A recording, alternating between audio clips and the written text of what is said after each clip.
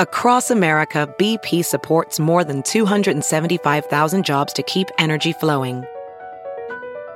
Jobs like building grid-scale solar energy in Ohio and producing gas with fewer operational emissions in Texas. It's and, not or.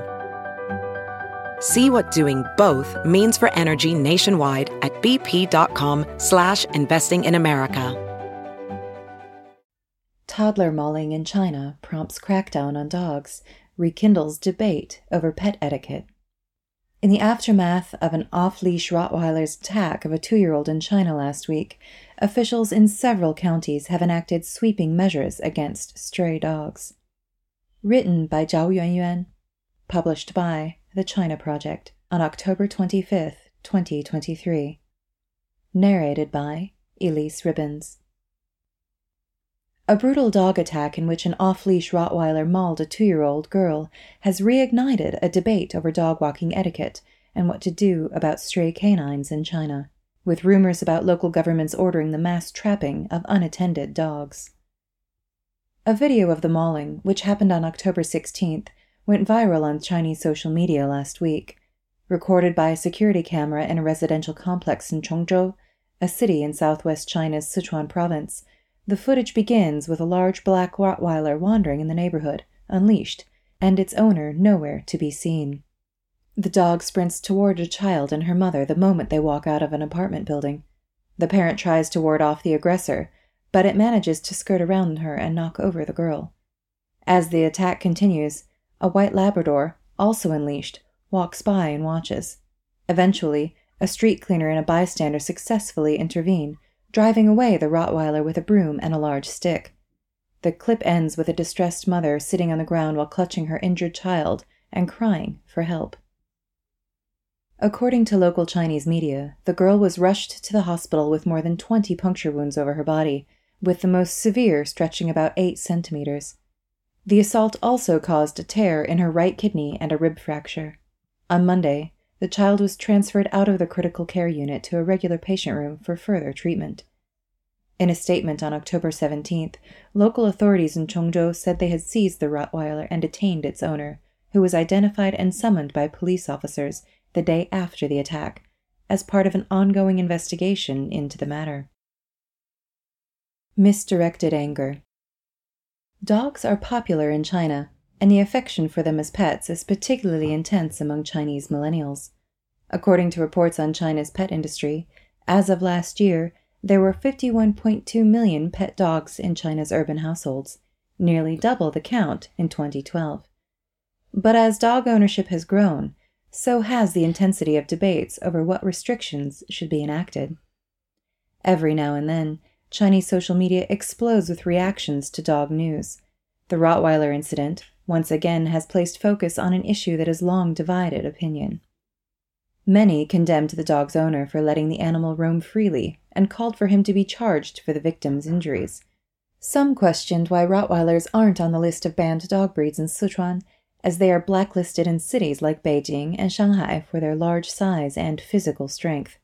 While the Rottweiler responsible for the attack was a pet off-leash, some said that its threatening behavior reminded them of aggressive stray dogs in Chinese streets.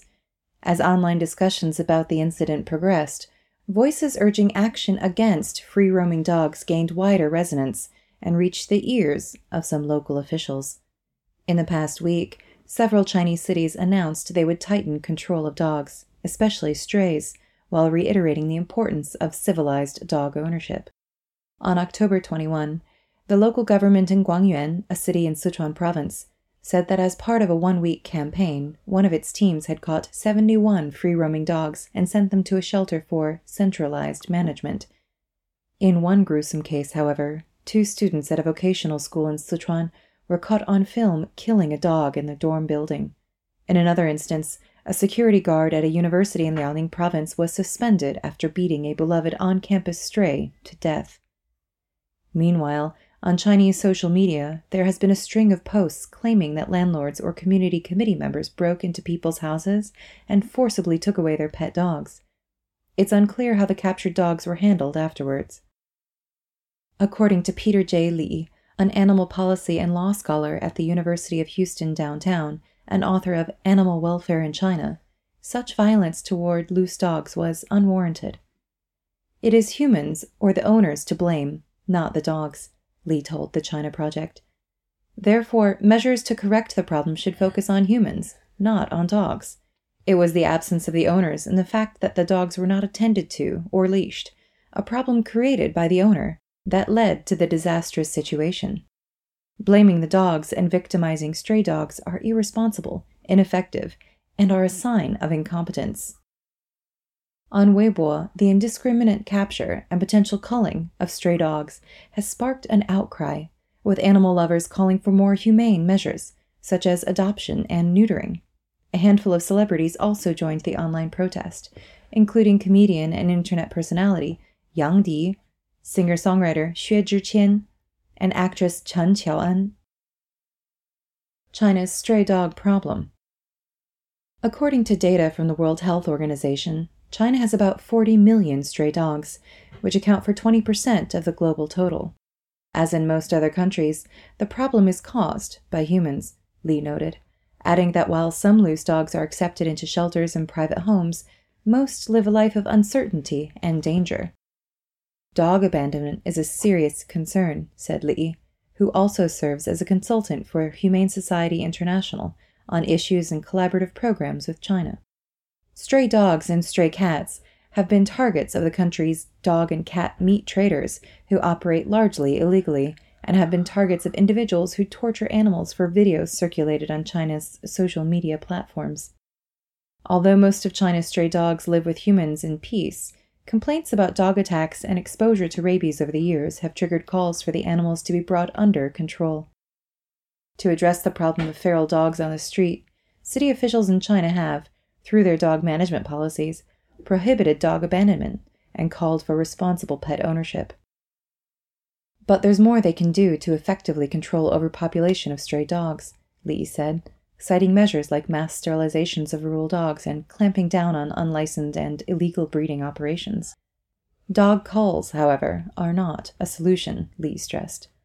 Public killing of stray dogs or problem dogs creates a bad image for the communities concerned and is indicative of the incompetence of the local authorities, besides imposing cruelty on the society, particularly the country's young people, he said. Across the country, grassroots rescue groups have also worked tirelessly to improve the lives of loose dogs. In addition to removing the strays to shelters, vaccinating them, and providing veterinary services, these organizations also play a paramount role in educating the public about dog behavior and the best and safest way to approach a stray. But their contribution is yet to be recognized by local authorities, Li said.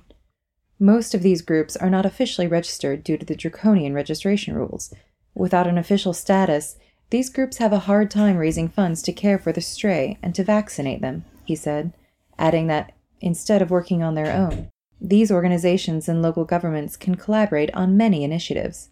For example, by assisting and offering incentives to animal protection groups, animal hospitals, and other facilities, local governments can expand de-sexing services to underserved communities, especially in rural areas.